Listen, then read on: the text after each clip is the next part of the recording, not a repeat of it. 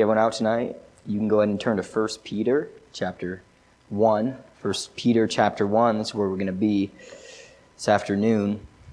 It's been a blessing getting the opportunity to speak and open God's Word and minister. I've enjoyed it. It's what I feel I'm called to do, and it's been an honor to be able to fulfill that, what I feel the Lord's will on my life is. So I thank you for the opportunity for this and to speak even tonight. And just being able to dive into different books of the Bible and learn more about God. As I prepare to give a message, it really does work on my heart first. And this message the Lord did put on my heart. It's in 1 Peter. It's a beautiful book, 1 Peter. It was penned by Simon Peter, who we learned about this morning a little bit of his life, about his name and what that meant. So I thought it fit and connected really well with what the Lord put on my heart tonight. It was penned by Simon Peter, but this was a very different period of life for him than what we learned about. It wasn't his early life. It would have been later in his life that he wrote 1 Peter. And it's to a couple different group of believers we see in verse 1, if you want to look there with me. Peter, an apostle of Jesus Christ, to the strangers scattered throughout Pontus, Galatia, Cappadocia, Asia, and Bithynia. So he's writing to a group of believers who are spread out throughout Asia Minor, and it's a message of this. It's a message of hope. Peter writes this letter to these believers, primarily Christians is who this is geared towards, and he writes this as an encouragement to them because they were in a time where they were first facing persecution. And whether they were amidst it in the moment or it was coming their way, either way, what we know is that this letter was to prepare them to be properly equipped for persecution that they were going to face. And so with the Lord's help, I'm going to preach to you a message entitled, Faith in the Furnace. Faith in the Furnace. So look back at verse 3 with me. I'm going to start reading there, and then I'm going to open up in a word of prayer. Blessed be God and Father of our Lord Jesus Christ, which according to his abundant mercy hath begotten us again unto a lively hope by the resurrection of Jesus Christ from the dead, to an inheritance, incorruptible and undefiled, and that fadeth not away, reserved in heaven for you, who are kept by the power of God through faith unto salvation, ready to be revealed in the last time. Let me open up in a word of prayer. Dear Lord, thank you for this day. Thank you for this opportunity I have to preach your word, Lord. Thank you for putting this message on my heart and help me to relay it in a cohesive way, Lord. And please calm my nerves and help me tonight. Please pray that we'd get something out of it, out of your word, Lord. In Jesus' name I pray. Amen. Well, it's been a great opportunity to visit some of you all throughout this summer. I've enjoyed getting to know you and seeing where you live and hearing about you and learning about you. Like Brother West said, we had the opportunity to go and almost die at his house the other night, so that was fun. He almost drowned us, but no grudges or anything. But yeah, it's been fun to have these opportunities. We've also had opportunities to see what some of you do, some of your professions. We went out to Brother Rich's farm a couple weeks ago, and he showed us his land and what he does, and it was really enjoyable getting a tour and just seeing what he does. We went to the gentleman, Brother John, who did our bus, tinted the windows. Been to his business a couple times, seen what he does and what he did for us. It was an encouragement just to see believers and what they do and making an impact, just if not in ministry, just through what they do. And I really enjoyed that. I was reading an article about different jobs, random jobs that no one thinks about, and as I was reading this article, and I wasn't for a random reason, I wasn't just randomly reading this. I had a purpose. It was for sake of illustration. But as I was reading this article, I saw one that kind of stood out to me, and it was that of a gem cutter. And it stood out to me because it's something that no one thinks about when you're looking to buy a necklace or looking to buy a ring. You don't think about the work that goes in behind this, but it is a pretty intricate job and a complicated job that has many steps. So I wrote down a couple of these steps to illustrate sort of that process. Step 1. Use a fine tip marker to draw your desired shape onto your gemstone. Now, I don't know about you, but I can't trace a circle on a piece of paper, so I'm out right there. I'm done there, so I couldn't even do that. Step 2, secure the gemstone in a vise or clamp to make sure it's steady and to avoid tips of your fingers from getting too close to the cutting wheel. So, there's a little bit of danger involved, obviously. You don't want to hurt yourself, and so there's some things you got to do to be careful to make sure you don't. Step 3, hold the Dremel tool firmly by the rubber grip before turning it on and choosing a speed that you feel comfortable with. Note, if you set the speed higher, it will cut deeper and may damage the stone, so it's wise to start slow until you get a feel for the tool. So as you can see, it's kind of a process that's a little bit intricate. It's a little bit complicated. It's a process that takes precision, and it's not easy to do just for someone like me. And so this job that is cutting a gemstone, it's a little bit difficult. And you can't put the speed too high or you'll damage the stone, and there's precision to get the exact shape and size that you want it. And even once you get the exact shape and size that you want it, after that you still have a little bit of a task. You got to polish the gemstone. And you do that with some polishing formulas. There's a couple different ways people do it. But you do this, and all of this goes into making this little gem that you buy from the store for a lot of money. There's a big process that goes into this product that you buy.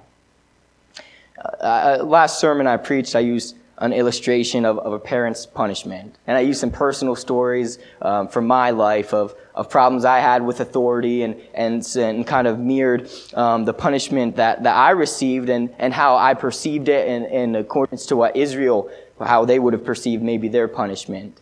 And I bring this up again because what happened to me and what was brought on to me is something that I didn't get at the time. You know, being punished and being under authority, I didn't get it. You know, you never get why you're getting in trouble. You know you did wrong, but sometimes you don't know what the purpose is. And there's this process that goes into making you who you are. But now as a 20-year-old man, as someone who's getting older and someone who's starting to learn more about authority and how it works, and someone who's growing and getting older, I can stand before you today and say there was a process that made me who I am today. And I'm sure a lot of other people in here could testify that same thing, that there was a process that went into making you who you were today as a person, as a believer, and so on. You know, Peter recognizes this in our text tonight. And he talks on this because we have the tendency to not understand the process. We have the tendency to while we're in the process, to not understand why what's happening is happening. You know, just as a kid, as I didn't understand why I had to be punished, we as adults and as believers, we can sometimes not understand the process that's going into making us who we are. But before he gets into that, he starts out with something that believers needed to know to understand for this message that he's about to relay to them. He tells them of our hope in his gift. Our hope in his gift. And in verses 3 through 4, he says this. He says, "Blessed be the God and Father of our Lord Jesus Christ, which according to his abundant mercy." So Jesus, because of his abundant mercy, died for us. And it was mercy because we're wicked sinners. It's mercy because our human nature is that of sin. So it's mercy because we deserve an eternity in hell, but because of that mercy, Jesus died for us. It's mercy because we deserve hell, but we get heaven. God died for us. And we're born again because of the death of Jesus, because of this mercy. Because of the gift he gave, we have salvation. Because Jesus died, was buried, and rose again, you have salvation. If you're a Christian in here tonight, you have salvation because of the mercy that Jesus given to us, because of the gift that he's given. And it was mercy because we didn't deserve it, but he gave that gift anyway. And because of that, we have salvation. And because of all that, we have hope. We have hope of salvation. We have hope that our bills won't last forever, amen? We have hope that if you lost a loved one and they were saved as well, that you'll see them again. We have hope that the pains on this earth won't be forever because there's an eternity in heaven waiting for us. We have hope because of that gift, because of Jesus' mercy. We have hope that death can't conquer us because our Savior conquered death. Because of where we're going, we can have hope. To an eternity in heaven, it says. To an inheritance undefiled. It's saying we're going to a place that mold can't grow in and that fire can't burn and that rust can't destroy. We're going to a place that's undefiled. We have an inheritance. It's ours to take. If we're saved in here tonight, we have hope because of the mercy that God's given us, and also because of where we're going to an inheritance undefiled because Jesus died for us. We have hope in that. We have hope because of our inheritance. You know, I've made a couple hospital visits in my life. Being a pastor's kid, every now and then, if I knew the person in the hospital, I'd tag along with Dad and go and visit in the hospital. And I've gone on a couple in my life, and you get different things inside the hospital room. But I remember this one specific time, and I asked him because I wanted to be sure I didn't embarrass anyone or anything. But I remember going with Dad. I was coming back from college on a visit, Thanksgiving break, and Pastor Forsberg was in the hospital. And he had missed that Sunday, and so after Sunday, Dad said he was going to visit Pastor Forsberg, and so I decided to come with him because I hadn't seen him yet. And as I was going along in the car, there was a couple things that I understood. I understood that he was in pain. And I understood that he wasn't feeling well. I understood that he was probably discouraged because he was in the hospital. He had to miss a Sunday. It just opens up a door of painful things. And so I understood that going into the room, I didn't know what to expect, but what I expected was probably a sad countenance of someone that was maybe broken in the moment. That's what I expected. But I remember walking in the hospital room with Pastor and seeing Pastor Forsberg smiling and seeing him cracking jokes like he does and seeing him happy and seeing him in this good position. And I remember seeing that and being curious how is he and why does he feel like this? I remember that specific day I was kind of a little bit grumpy because I had a couple things going on that day. I was preaching that night, and so that's sometimes stressful, and I remember feeling myself a little grumpy, and I was not in a hospital. And I remember Pastor Forsberg seemed like he was happier than I was, and I didn't get it. I didn't get why. But I remember this sentiment that he gave. I can't remember the exact words, and I don't want to quote him, and Pastor and I even talked about it a little bit afterwards, but I remember this sentiment of this world is not my home. I remember the sentiment of this, that no matter what happens here, I'm going to heaven. I'm a child of God. And I remember that sentiment he gave, and I won't forget it, because, and how could he have that? It's because he had hope. It's because he had hope that this pain wasn't gonna be upon him forever. It's because he has hope in an eternity in heaven, and we have that hope as Christians. But maybe you're here tonight and you're not saved and you don't have that hope. And if that's you, if you're here and you don't have that hope, it doesn't matter what you've done, and it doesn't matter what's been done to you. It doesn't matter what position you're in. It doesn't matter your past. It only matters your future, because God died and because He took all of His sins upon us. And most importantly, because He rose again, we can have hope, and you can have that hope. You just have to believe on Him. And so if you're here tonight and you don't have that hope, I'd encourage you to accept it today, because it's a gift. There's lots of big words here in this text. Mercy, the mercy God gave us by gifting us salvation. Hope, the hope we have in the mercy given.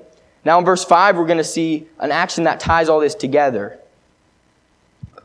And we're going to see something that's crucial for everything we just heard. Really the foundation for everything we just heard, because we'll see our hope requires faith. Look back at verse 5. We're kept by the power of God through the faith unto salvation.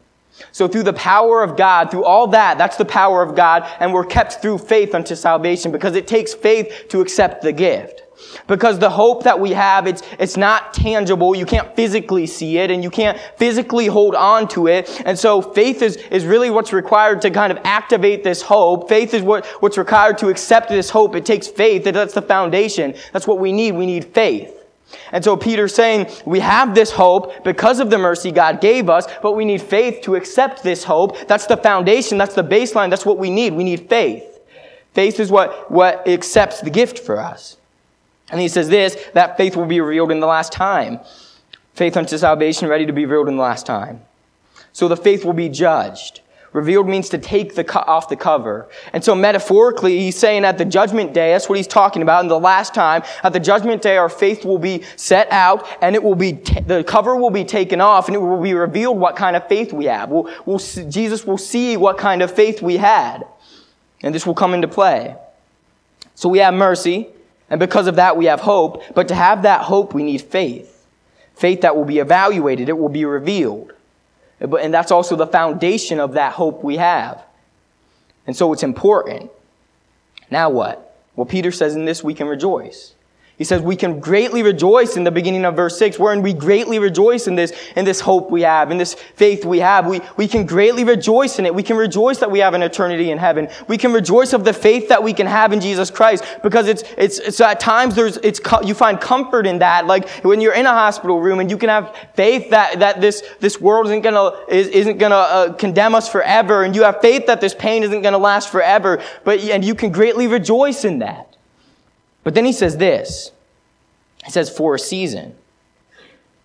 What is Peter talking about?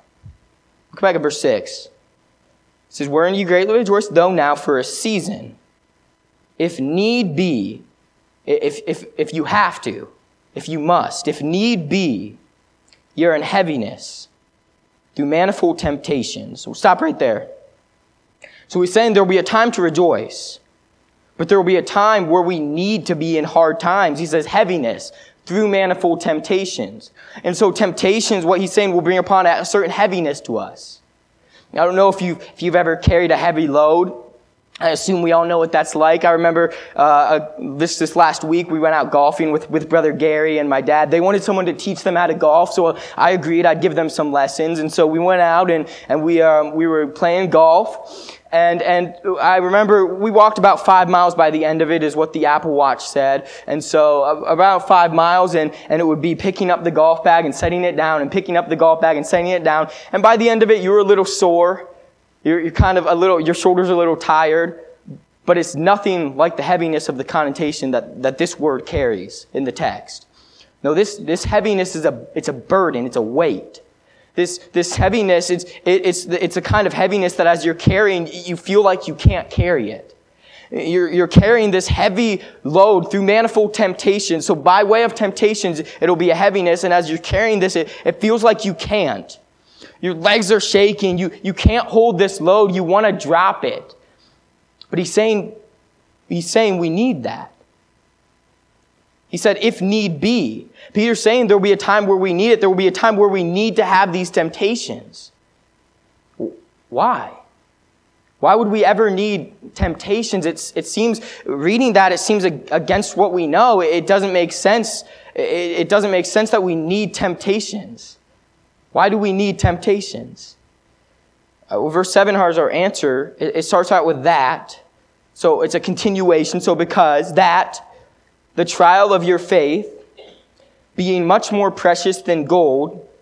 And the trial of faith is referring to those temptations, those hard times we have. They will try our faith. And then he evaluates that faith. He says, being much more precious than gold. Let's stop right there for a second. Peter's comparing our faith to gold. I want you to know what kind of this meant to the people who were reading it, because it's important. Gold was highly valued in biblical times. It's highly valued today. But gold was what measured your social status. It was what measured who you were. Gold was warred over. It was fought over. It was killed over. Gold was important. Your status was measured by wealth. Again, even today, we value gold. People invest in it. People buy it because it doesn't lose much value. But Peter valued our faith to that. So what he's saying is gold, this precious thing that people fight over. Gold, this thing that's so great that people lift up so highly in the world. Gold, the thing that people build idols out of because it's so highly viewed upon. Gold, your faith is more precious than that. He's comparing it to gold. Because faith lasts forever and gold perishes at the end of the day. And then we get this sentiment. The rest of the verse will say, though if it be tried by fire. Tried by fire, that's talking about those temptations, those heaviness through manifold temptations we're going to have. Might be found unto praise and honor. Might be found unto praise and honor and glory at the appearing of Christ. So what he's saying is, trials is to faith is what fire is to gold. See, fire purifies gold. The act of copulation, that's what it's called. It's to melt down gold.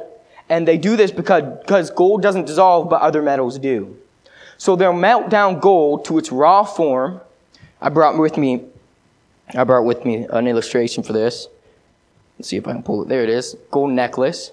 This is actual gold. And so the point is that when you melt down this gold, what would happen is you'll have the same amount of gold as is in this necklace, because gold doesn't dissolve. So he's saying that okay, we'll pick that up. So what he's saying here, let me get back where I was at. What he's saying here is that he's likening your faith to this. And so he's saying that gold, it doesn't dissolve, but other metals do. So they would melt down the gold, and as they melted down the gold, one of two things would happen. Well, one, what all those imperfections and other metals that were in the gold that were added weight to it, those would dissolve. And all you'd have left standing is the gold. And two, if it wasn't real gold, if it was metal trying to be sold across like real gold, it would totally dissolve. It would totally be gone. It wouldn't make it in the melting pot. And so what he's saying here is your trials, like fire purifies gold, your trials purify faith. Your trials will bring you to the point where you have no point but to trust God. It brings you to the rawest form of faith, and it also eliminates what's not true faith. It takes what looks like faith on the surface and it melts it down to see if it dissolves. That's what he's saying. And the point of all of this is that so when we go to heaven one day, God will judge our faith and it will live up to what He values it at. We must be in heaviness and manifold temptations because trials are necessary to purify our faith at the appearing of Christ. You know, Peter's writing to this audience. I want us to remember this audience who's in preparation to face trials or facing trials now. And he's writing to this audience, Peter. The Peter who denied Jesus and broke his promise. The Peter who didn't get why Jesus died. The Peter who lost what he would think his best friend and mourned for him. The Peter who we learned about today who walked on water. The Peter that had been through so much and that we're going to learn more about in the weeks to come. This Peter that had been through so many trials. He's writing this and he has a leg to stand on when he's saying your trials are going to purify your faith. Because Peter, who would one day go to that tomb of his best friend he saw die and see it empty. And Peter, who had failed God, would come before him and be accepted again. He's telling them this, and I think, like I said, he has pretty good ground to stand on. And because of that, the burning of our faith is necessary for its purification and its assessment by Jesus. So the question is this: when those manifold temptations come, how will your faith react? When you're tempted to stop tithing because of issues with money, will your faith burn up? When manifold temptations come and you want to spend your money on things that you have the desire to spend it on, you want to spend your money on whatever it is that you want, and so you want to stop giving to missions, you want to stop giving what we biblically should do because these temptations come, will your faith stand in the fire? Because at the end of the day, at judgment day, your faith, he's saying your faith will be melted down in this melting pot.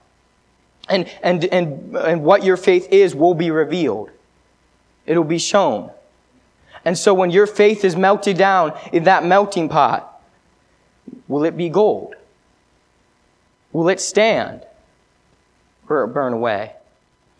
When you're tempted to give up purity because your flesh is overcoming your will to fight, will your faith ignite? Will it give out? When you're faced with the temptations to have a relationship any other way than the way that God intended it, will your faith burn up? These temptations, they're heavy. It's heaviness. It's hard to carry. It's difficult. He's acknowledging that. He's saying when these trials come, it's going to be hard. It's going to be difficult. It's going to be heavy. But how will your faith react? When these things happen, when you have the temptation that's heavy to watch something you know you shouldn't watch, how will your faith react? When your faith is brought before Jesus and it's in the melting pot, will it be gold? How will your faith react to your trials and temptations? Is your faith the kind of faith that melts in the melting pot? You know, when the time of temptation comes, will it simply melt? I brought here this necklace. I showed you this is real gold. I brought another one. Thank you to my sister. You got this one here, and this is fake gold. Now, I hold these two up, and you can see a little bit of a difference in in color, but unless you're an expert, you really couldn't tell. Unless you really know what you're talking about, so which I don't, so maybe this could just be me, but unless you really know what you're talking about, when I hold up these two necklaces, I don't know if you can really tell which one's real and which one's fake. They look alike, but what's in them is different.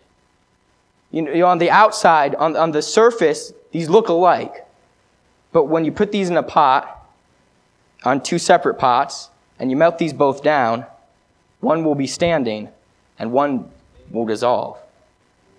And I pray that no one in here has that kind of faith. The faith that dissolves in the melting pot. I pray that no one in here has faith that just gives out when temptations come. But those temptations will be heavy, so it's going to be hard. But I pray that your faith stands because it's to the glory of Christ at the end of our lives. We have the tendency to fake faith, and we have the tendency to have faith that burns up. But I think there's another tendency among us. The graphic up here says faith in the furnace. And I like the way it was designed. It actually has purpose. We put the letters faith in the furnace. It's a little bit of a play on words there. The word faith, it's actually in the furnace. I thought it was kind of funny. But we have it in there, and you can kind of see it. And that's what Jesus is saying our faith is going to be. Its faith is going to be in the furnace when those trials come. But I think what we have the tendency to do, we have the tendency to take it out. When our faith is in the furnace, we have the tendency to want to take it out. That's why it's so common for pastors to leave churches.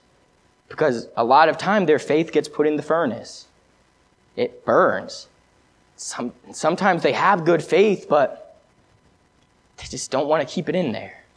It's heavy.